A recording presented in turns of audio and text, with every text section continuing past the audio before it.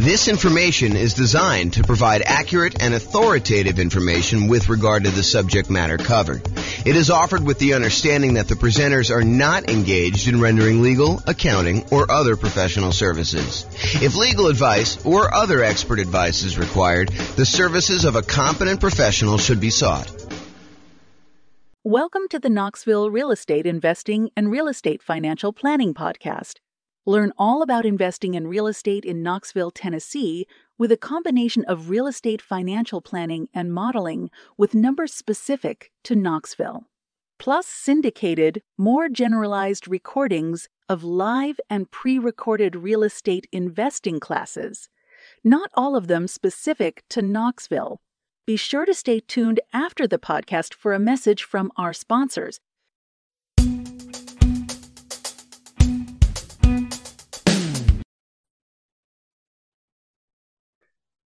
Welcome, everyone, to the Investor's Source, your source of all wealth and wisdom. I am here today. I'm Dave Goldberg, president of Investor's Source. I am honored to have with us today a friend and someone I've known for basically back to the beginning of our company about 11 years ago, James Orr. James is one of the top real estate people in all of Northern Colorado. He's been a broker for Your Castle Real Estate for many, many years, focusing now on real estate education and real estate financial advising, which is a cool thing I haven't heard of much. So welcome, James, and I want to give you a little opportunity to introduce yourself. Tell us a little bit more about your background and what you've been doing these days. Thanks, Dave. I appreciate it. I'm James Orr. I took sabbatical probably about a year and a half ago now. Did sort of like a test retirement from real estate brokerage, and it turned into more of a full-time retirement sort of thing. But in my spare time, I'm working on our software that does financial modeling of real estate investments for like mom and pop landlords primarily. Like, how long will it take you to acquire the number of rentals you want, and how risky is the strategy you're considering versus another strategy. And so in my spare time, in my quasi-retirement, that's more of what I've been doing lately. So yeah, thanks for having me on. Oh, great to have you on. And I listened to one of your most recent seminars, podcasts, and just a wealth of information about different ways to invest in real estate, especially with changing market conditions. And I've always been impressed by your mastery of some of the creative ways to purchase real estate, and your real strength and analysis of deals and of portfolios. Really good stuff to have when you're an investor, to really know what you're doing and know all the numbers. So James, again, welcome. I think what's on the mind of most investors these days is the tumultuous market conditions that we're experiencing now and the changes, particularly in interest rates. We got inflation, we got a stock market that is plunging, if you will, just never know what it's going to do. And investors are really not used to that for the past 14 years or so. We've had kind of tailwinds behind us. Conditions have been great. That's made our lending much easier, but now things have changed. So just want to see from your perspective as just someone in the know about how some of these things affect market conditions, what do you think is this going to mean for the real estate market? What's it meaning right now? And what do you see coming at us in the next year or two? Wow, where do I begin with that? How can I even start to do that? So the first thing I'll start with, I was thinking about this a little bit when you asked me to kind of be on and do the call. And so I went back and I did some research, and it turns out it was a good idea to do this research. So I went back and I looked through the 30-year mortgage interest rates going all the way back to 1970. And I wanted to find out, how crazy is it that we're seeing, at the time of this recording, probably around 7% interest rates, give or take a little bit if you're doing owner, occupier, investor. And I wanted to know is this like really extreme, or is this like a still relatively low sort of interest rate? And so I went back and I looked, and what I did is I did a percentage of the time every month that was above this 7% threshold. And Dave, I just guess how much percentage wise over the last 50 years, I think it's 52 years or so now, how many over the last 52 years, what percentage of the time were we above 7% as an interest rate? Do you have a guess? I've kind of listened to what you've been speaking about and doing some of my own research. I'm gonna guess 73% of the time, James. No, it's not quite that high. It's 58% of the time. Wow. Which is still, I think, a lot higher than most folks would imagine. They think, oh my gosh, we've been seeing 2%, 3%, 4%, 5% for the last, as you said, 14 years or so. I don't know if it's been quite that long. I think when I looked at my numbers, I guess it is 14 years. 2004, I think, is the last time approximately when we were at 7%. Of course, I'm doing this without charts in front of me. I should have had those up. But if you think about that, the last time we were at 7% was like 2004 or so. So these interest rates have been really, really low. It's been abnormally low. And so we've been having this, I don't know, almost like opposite of a perfect storm, a perfectly beautiful day, where property prices have been going up, rents have been going up, interest rates have been going down. So even though property prices were going up, interest rates were going down, which meant for a while, properties were still on sale, even though the prices were higher than they were before. If you kind of think about what your monthly payment would be when you're buying the property, it's actually less than if you had bought the property the year before, right, which is crazy to think about. Right. And that's not normal, right? So I think now we're getting back to a more normal type of market, which I know people don't want to hear because they're like, oh, but when I was doing all my planning, I was thinking, oh, I'm going to buy a property this year and I'll save up enough so I'll be able to buy a property a year or 2 or 3 from now, and I'll be able to get this same 3 or 4% interest rate. And so when I do my out in the hot tub math of will I be able to retire by buying these rental properties here, I've been using 4% or 5% or wherever the number has been, and that turns out to not have been a good assumption. And I think right now we're seeing a market where demand is still really strong. The number of properties for sale is down, so we're seeing like a lowering of inventory. But there's enough demand in the market where we're still having buyers. It's not like it's gone away. And I think maybe the Fed will continue to raise rates in order to get this inflation out of control, under control, but it hasn't stopped everything completely. It's definitely slowed it down. It's not like it was.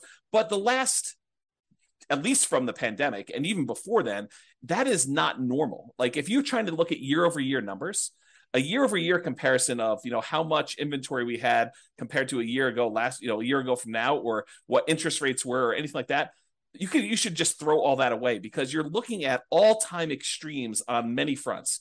All-time extremes for days on market, all-time extremes for low interest rates.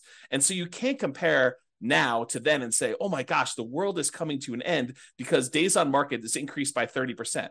Well, it increased by 30% from 25 days, which 25 days is crazy. I mean, a more normal market is 3 months to 6 months for a property to sell. So 90 days to 180 days. Right. So to think that, going from 25 days, now it's increased to, I'm looking at a chart. I happen to have this one up because it's just down there. I'm looking at this. We're probably at around 60 days or so for that. So even if it's doubled, that's still lower than normal. It's lower than what a typical market would say.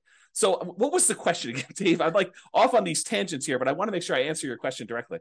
No, that's a good, that's kind of a good recap of a historical perspective that a lot of us are just not looking at. We're so used to, in these last few years, as you say, very unusual low interest rates, that when these rates have gone up, we think it's the end of the world, but it's actually approaching more normalcy. Yes. So the question was, with that, what is happening in the market right now? Is that causing, is it the end of the world? Is the market plunging? Is real estate, we'll get into this later, but should we all be abandoning our portfolios now and saying this is not going to work anymore? What are you seeing in the market? I don't think it's the end of the world. What I'm seeing in the market is inventory is down. So the number of new listings is down, but we're not selling as many as quickly as we were before. So the inventory is actually increasing. And by the way, I think this is localized. So I'm talking primarily about Northern Colorado, although I think it does apply to a lot of other markets as well. But we're seeing overall fewer sellers wanting to sell. And I think that trend is going to continue. And here's why I think that trend is going to continue. If you think about all the sellers that bought properties and they locked in these ridiculously low, in retrospect, interest rates, I think the last interest rate I got was like 2.25 on a 30-year loan, which is insanely low. Now, the chance of me going out there and selling that property and losing my 2.25% interest rate is almost zero.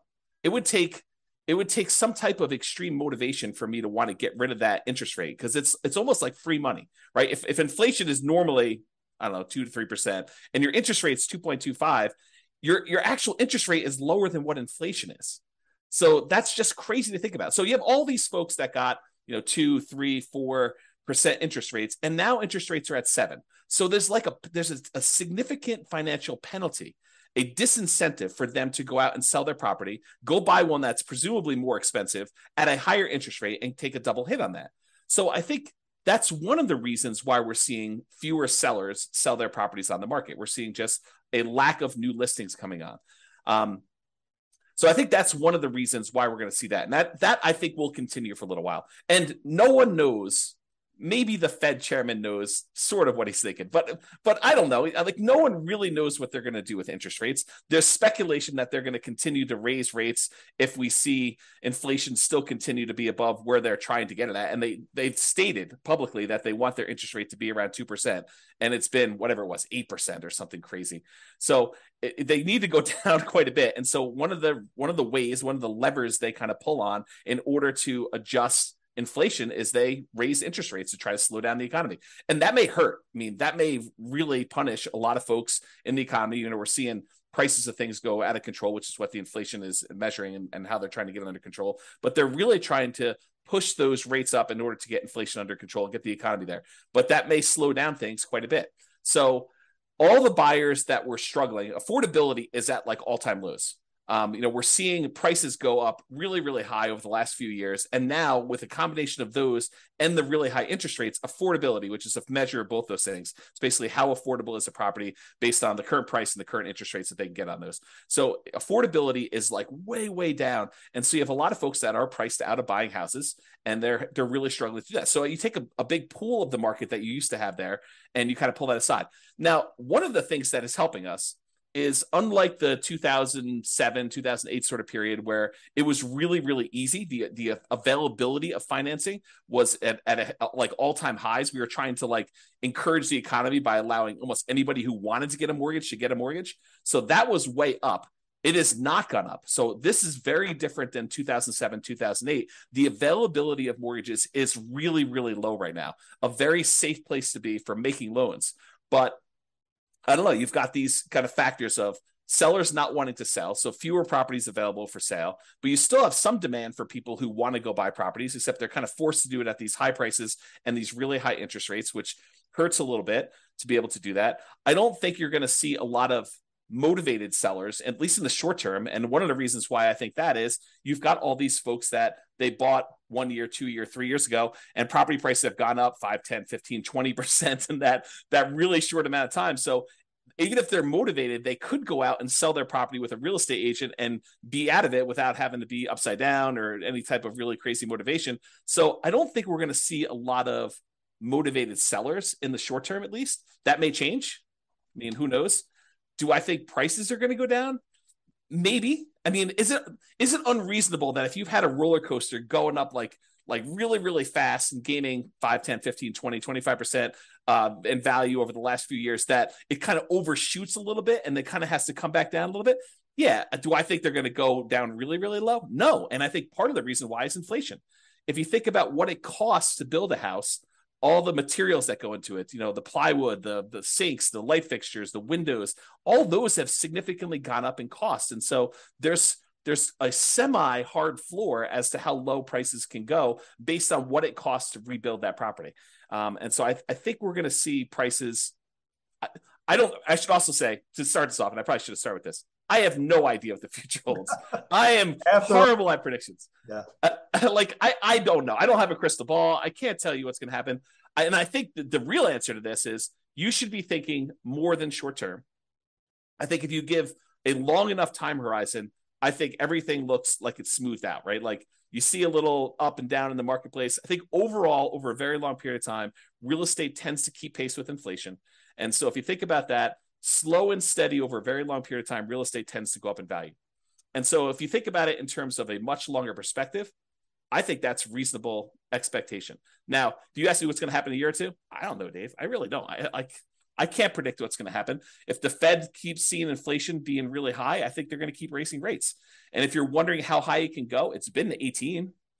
That was in the 80s, 40 years ago. Right. Doesn't seem unrealistic. Right. If they really need to get things under control for it to keep going up until we scream, okay, uncle, we're gonna stop inflating prices and have it be a little bit more normal. So yeah, very good. Yep, great points there. I think it's pretty well known that if the Fed keeps raising rates and keeps raising them, that is absolutely going to create a dip in prices, because the affordability, as you talked about, just gets the affordability is so hard or so low that people just can't buy. And the only way they're going to buy is to buy at a lower price. Well, so I do want to comment on this. If you study history, you will learn what they did back in the 80s when we saw these 18% interest rates. Do you remember what they were doing back then, Dave? I was young, kind of like you were back then. Okay. Yeah. So if you go study history, we had all these types of taking over debt or doing wrap financing or things like that, where sellers were then saying, okay, we realize 18% interest rates are really hard. Only some people are going to be able to qualify for those. We'll go ahead and we will carry back financing for you.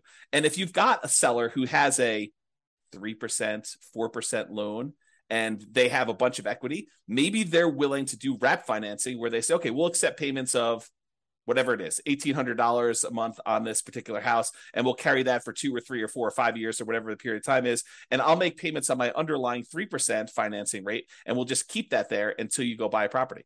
And so I think there are solutions to that, which may, help slow down stuff. This is like the tools that come out in your toolbox. When the market got really, really hot and we saw these multiple offers, real estate agents switched to having certain types of tools we use in these extremely hot multiple offer type markets. And those are going away. I mean, they're not completely gone. We still see occasionally multiple offers, but they're not as prevalent as they were a year ago or 2 years ago.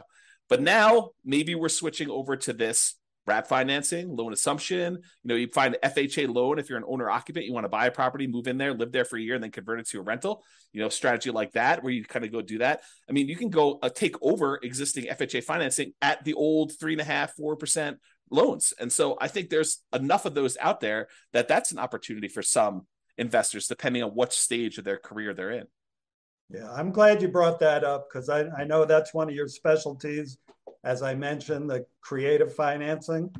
I think in the last number of years, the market has been so hot that sellers have had the hammer, and buyers with some of the creative ideas you're talking about, assuming mortgages, wrap financing, lease options. I don't know if you mentioned that yet, but I know you would. They just haven't been as much in demand because, again, sellers have had the hammer, and those are really more buyer tools. But now with rising interest rates and the other market forces, we're coming to more of a balanced market between buyers and sellers, where some of these tools used by buyers can come into play. So it's great to hear about those. That kind of leads to the question of, so let's make the assumption rates are going to continue to rise.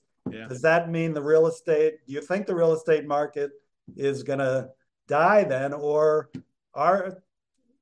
is there still opportunity for investors out there, starting with some of those tools that you mentioned, and maybe you can get a little deeper into some of those too? Yeah, I do think there's less opportunity. I don't think the real estate market is dead. Historically, before the last really hot market, whatever that's been, depending on how you measure it, but historically, real estate investors have added liquidity to the marketplace. So if you think about a seller that has had a hard time selling, it's typically the real estate investor that comes in, solves whatever problem that particular seller is facing, whether it's the property needs repairs before they can actually sell it retail and get a loan from a traditional retail buyer, or they need to sell very, very quickly, and so there's not enough time for them to do it. But like all the problems the seller has typically had, historically, what a real estate investor has done is they've come in and they've added liquidity to the marketplace and solutions to those particular problems. So we've had a period of time where almost any property that a seller wanted to sell, whether it needed work or they needed to sell quickly, they could put it on the market and have 10 offers within, 30 days, and so there's been less of a need for a real estate investor to come in when sellers had other solutions. And I think we're heading back to a period where some sellers, not all, but a increasing percentage of sellers, and it's a relatively small percentage, but an increasing small percentage of sellers are going to need those solutions again. And now the other thing that's kind of interesting is we as individual mom and pop, real estate investors are not the only people in this space anymore. There are large companies that are doing these iBuyer programs where they'll come in and they're advertising very heavily, and they'll come in and they'll buy a property and they'll immediately put it on the market and resell it or something like that. But I do think that there is room for mom and pops to come in and offer niche solutions, especially in markets where these iBuyer type companies are not in. So I think, yes, in the more traditional sense, all these creative solutions and trying to buy properties at a deep discount where they need to come in and do work and they have enough room in there to hold the property for 3 or 6 months or whatever it is in order to get the property sold, and opportunities to use money like yours in order to be able to go buy and fix and flip properties. I think those solutions are still available, and all the creative ones are available as well. And then I think the like meat of the market, because I think just looking at the numbers, there are more mom and pop landlords, people that are buying properties for long-term rental, than there are people doing fix and flips. I think the numbers are skewed more toward buy and hold. And you could correct me if I'm wrong on that, but that's my gut feeling in the marketplace, is just number of transactions that happen based on one or another. So the question that becomes, are mom and pop landlords, people that are buying properties to rent out, are they have an opportunity in our upcoming market if interest rates stay where they are? And I think yes, but there's a whole bunch of caveats to that. Number one is you have to look at the investment more than just cash flow. There's a school of thought, there's a large group of people out there that believe that cash flow is everything, and that you don't buy a property unless it has cash flow. And that's the only reason you buy a rental property. And you can make almost any property cash flow if you put enough down. So like if you came in here and you put 20% down in our marketplace and you tried to buy a rental property with our current prices and our current interest rates and our current rents, most of those properties with 20% down are going to be negative cash flow. They're going to be negative cash flow even if you take into account the tax benefits of depreciation. So when you look at those two, they're going to be negative. But if you increase the amount you have down, if you go from 20% to 25% to 30%, 35%, eventually, even if you get to full 100% down, you buy the property all cash, you then get cap rate. Cap rate is the net operating income divided by the purchase price, which is the amount of cash on cash return you're getting on a property that's free and clear. And so if you think about that, the more you put down, the closer you get to cap rate. Right. So your cash on cash, you put 20% down, maybe negative, and maybe, negative 10% cash on cash. You put 25% down and maybe negative 5% cash on cash. You put 30% down and maybe 0% cash on cash. You're break even. Put more than that down. Now it's sort of like, whatever it is, 2% cash on cash. Eventually, if you put 100% down, it gets to what cap rate is. And cap rate on a property might be, 4, 5, 6, 7, 8, 9%, depending on what market and what type of property you're buying, somewhere in that ballpark. So I think you need to look at the overall return you're seeing on that investment. And that would include a speculative guess as to how much appreciation you might get. I think you need to look at that and say, my best guess is over the long term, I'll see about 3% a year on a property, just kind of guessing there. You have to look at what amount you're paying down on the loan if you got financing, so your debt pay down portion of it, that tax benefit of depreciation, and the cash flow you're seeing on the property. And if you add all four of those together, and technically you're supposed to include the return you're getting on the reserves you set aside for owning a rental property. I should punish myself, slap myself for not saying that, but really it's those five. It's the four from real estate and then the reserve money you got there. But if you add up all those and to say, okay, I'm getting, let's say it's 0% cash on cash, maybe 3% from my depreciation amount, maybe 3% times 5 because it's leverage on the appreciation, so that's 15, and then maybe your debt pay down.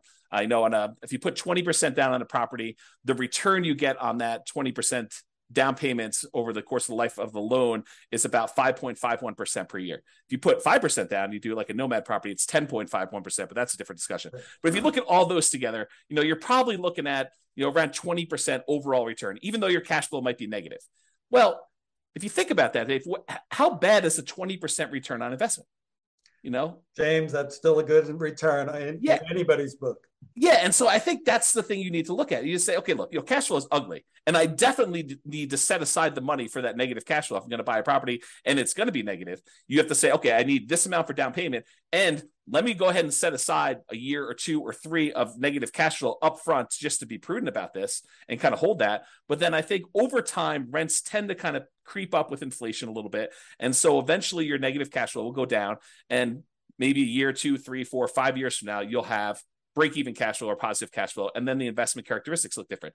But even during that time when you have negative cash flow, the overall return is probably pushing 20%.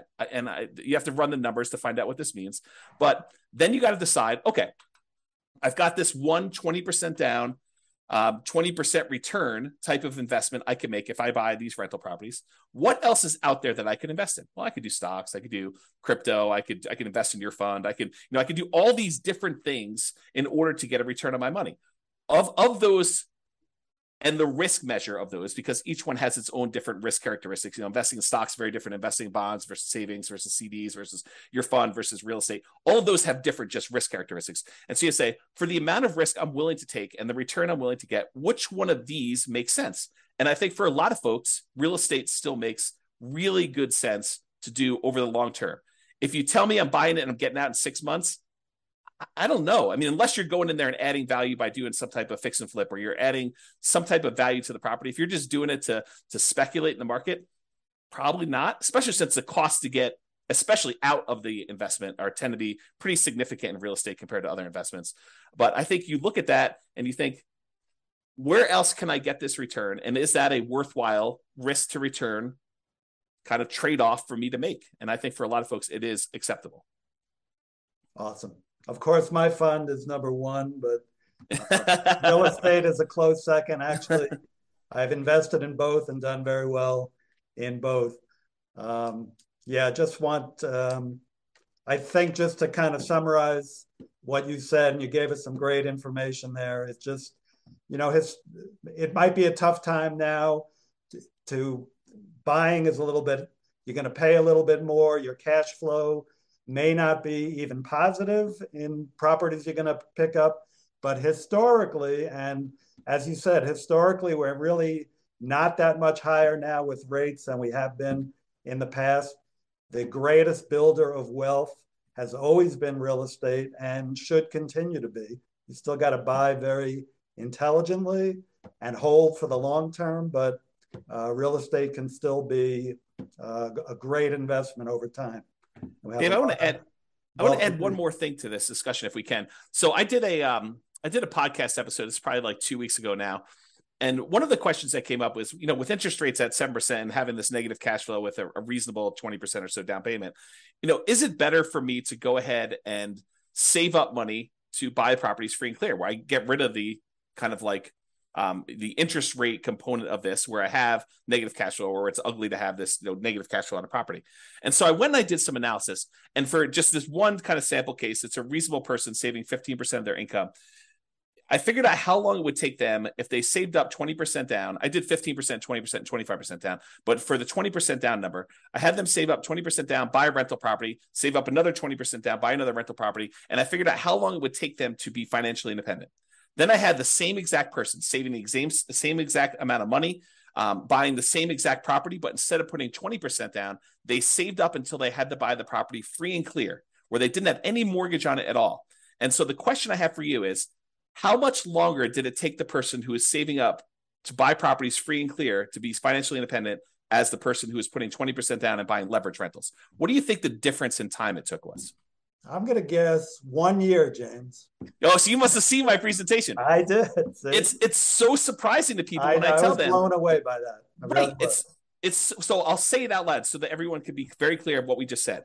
The person who saved up 20% down, bought a rental property, then waited until they had another 20% down, bought their next rental property, and they kept buying those rental properties as quickly as they could until they got up to 10 rentals. And then how long did it take them to get to the point where they had enough money coming in to be financially independent, versus the person who saved up and bought the property free and clear with no loan at all? And it took them like 20 something years to buy their first property to be free and clear. And then the next one was much, much faster because they had a lot of extra savings from that one rental property. But it only took them 1 year more to be financially independent than somebody who is buying the rental properties and buying them with 20% down. And I think that blows people's minds. So if somebody is out there thinking, it's really hard for me to pull the trigger in this market, just save money. Invest in something else, invest in your fund or invest in stocks or whatever makes sense for you in the meantime, while you're waiting to save up your money. And then when you're ready to buy a rental, whether that's buying a property that's free and clear or buying a property with 50% down where now it does cash flow, or 30% down, or whatever the numbers make sense. But don't stress out. It's not that much longer for you to be financially independent if you take your time and you save up and you buy these properties free and clear. And the risk dynamics of a free and clear portfolio, very different than the risk dynamics of someone putting 5% down or 20% down or 25% down and buying rental properties. So a lot of good points there for people think highly leveraging is the way to go. And I'm not going to poo-poo that because I did that, but I've also done the strategy of buying and paying down properties and having them free and clear. And that for me and other investors I know has worked really well, getting properties paid off. Yeah. So looking to wrap up now, I think, again, what's on the mind of a lot of investors, James, is like, how is what's happening now different than what happened in 2007, 2008? How would you describe what's different? I mean, you started explaining that already, that, conditions are different now, but maybe you can wrap up with that. Do you think we're heading into another 2008 or are things different now that we're not going to see a crash and maybe more of just a leveling out of the market? Yeah, so I can't predict whether or not we're going to see a crash or a leveling out. I really don't know. And I would have thought, if you had asked me, like right when the pandemic was hitting, what was going to happen in the real estate market, I would not have predicted it's going to go up for this 30% in 3 years or something like that. I would not have thought that at all. And so my prediction skills are very lacking. I will tell you, looking at the numbers, the real estate market is very different than it was in 2007, 2008. So the number one thing I can think of off the top of my head is the availability of credit to people with questionable credit scores is very different. Like, we were giving loans to almost anybody who wanted a loan at that point. And we were giving a lot of them, nothing down or, 3%, 5% down loans to people that probably shouldn't have been getting loans at all. And then on the back end of this, we were basically packaging those up, calling them A+ type of loan products and selling them, securitizing them on the market, which was another issue altogether, because then we had all those fail and it kind of compounded. Derivatives and things like that. Yeah. And so I think that's very different than we saw before. I don't remember seeing us have this massive of a run up leading into 2007, 2008. And we have here. So a lot of the folks that bought a property, even 2 or 3 years ago, they've got a huge cushion of equity. In fact, if you look at how much equity we have now in our properties as a whole, like this, the whole country, I think we're at all-time highs. I think the amount of equity we have sitting in our properties right now is at all-time highs, which was not how we were in 2007, 2008. And so the question then becomes, well, how does, having our credit criteria, the availability of credit to people, be really, really low and have really good underwriting standards for those that are trying to get loans. So that's a much safer position than we were, that many years ago. And the fact that a lot of people that were motivated to sell before, that, if they needed to sell, they probably could still sell and actually break even or come out of it with a little bit of profit in it, that they'd still have this or be able to borrow against it if they need to kind of hold on to some stuff. Having that be different, what impact does that have moving forward, even if rates get much higher than they were in this kind of like pre-2007, 2008 period? And I think that that's going to make a big difference. I don't know if it's going to save us from whatever might happen. I mean, because I'm sure we could screw it up if we wanted to, right? There are things the Fed could do.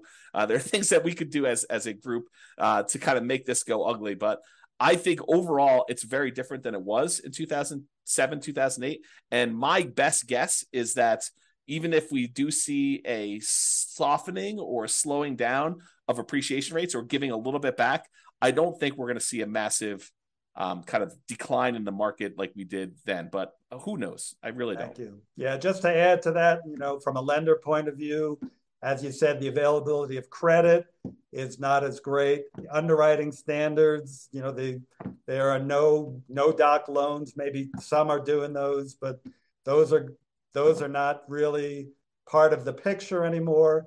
You've still got a housing shortage right now that really began back in 08 when people stopped building, and they've never really caught up. And you have, like in areas like Colorado, still high desirability, which is going to keep people coming and propping up those prices. And, you know, as you said, people who have low interest rate mortgages and they're looking to sell, they're not going to drop their price too much and go into a higher rate mortgage for what they're going to potentially buy if they've got this 2 or 3% mortgage on a house that they're in right now. They'll probably drop a little bit, but be reluctant just to dump something and then get into a much higher interest rate mortgage. So great points, James. Hey, thank you so much for enlightening us. You know, just a takeaway is that it feels like even though things are changing in the market and it might be softening, don't seem to be heading for a major crash, but you know, you never know what's going to come down the pike. We got to just be smart investors and keep being really vigilant about what we're investing in. So yeah, the one tip for people that are moving forward from here is when you look at charts, try to look more than just the last 3 or 4 or 5 years.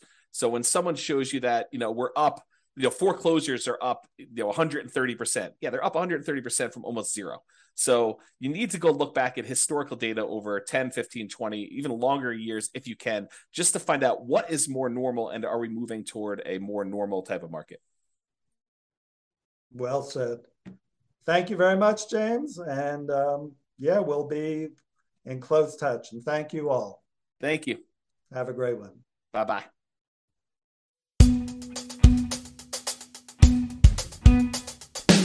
With home prices up, mortgage interest rates up, and rents up, but not quite enough to counteract the higher prices and interest rates, cash flow on rental properties in Knoxville is harder than ever. Book a call with the Real Estate Financial Planner to apply our proprietary 88 strategies to improve cash flow on your rentals. See the show notes for a link to schedule your call and improve your cash flow today. If you're a real estate agent, lender, or professional in Knoxville that wants to help our real estate investor listeners, consider reaching out to learn about collaboration opportunities with this podcast. We'd love to add more value to our listeners by having you assist our investors buy, sell, and finance their real estate investments. See the show notes to schedule a call to discuss collaboration opportunities.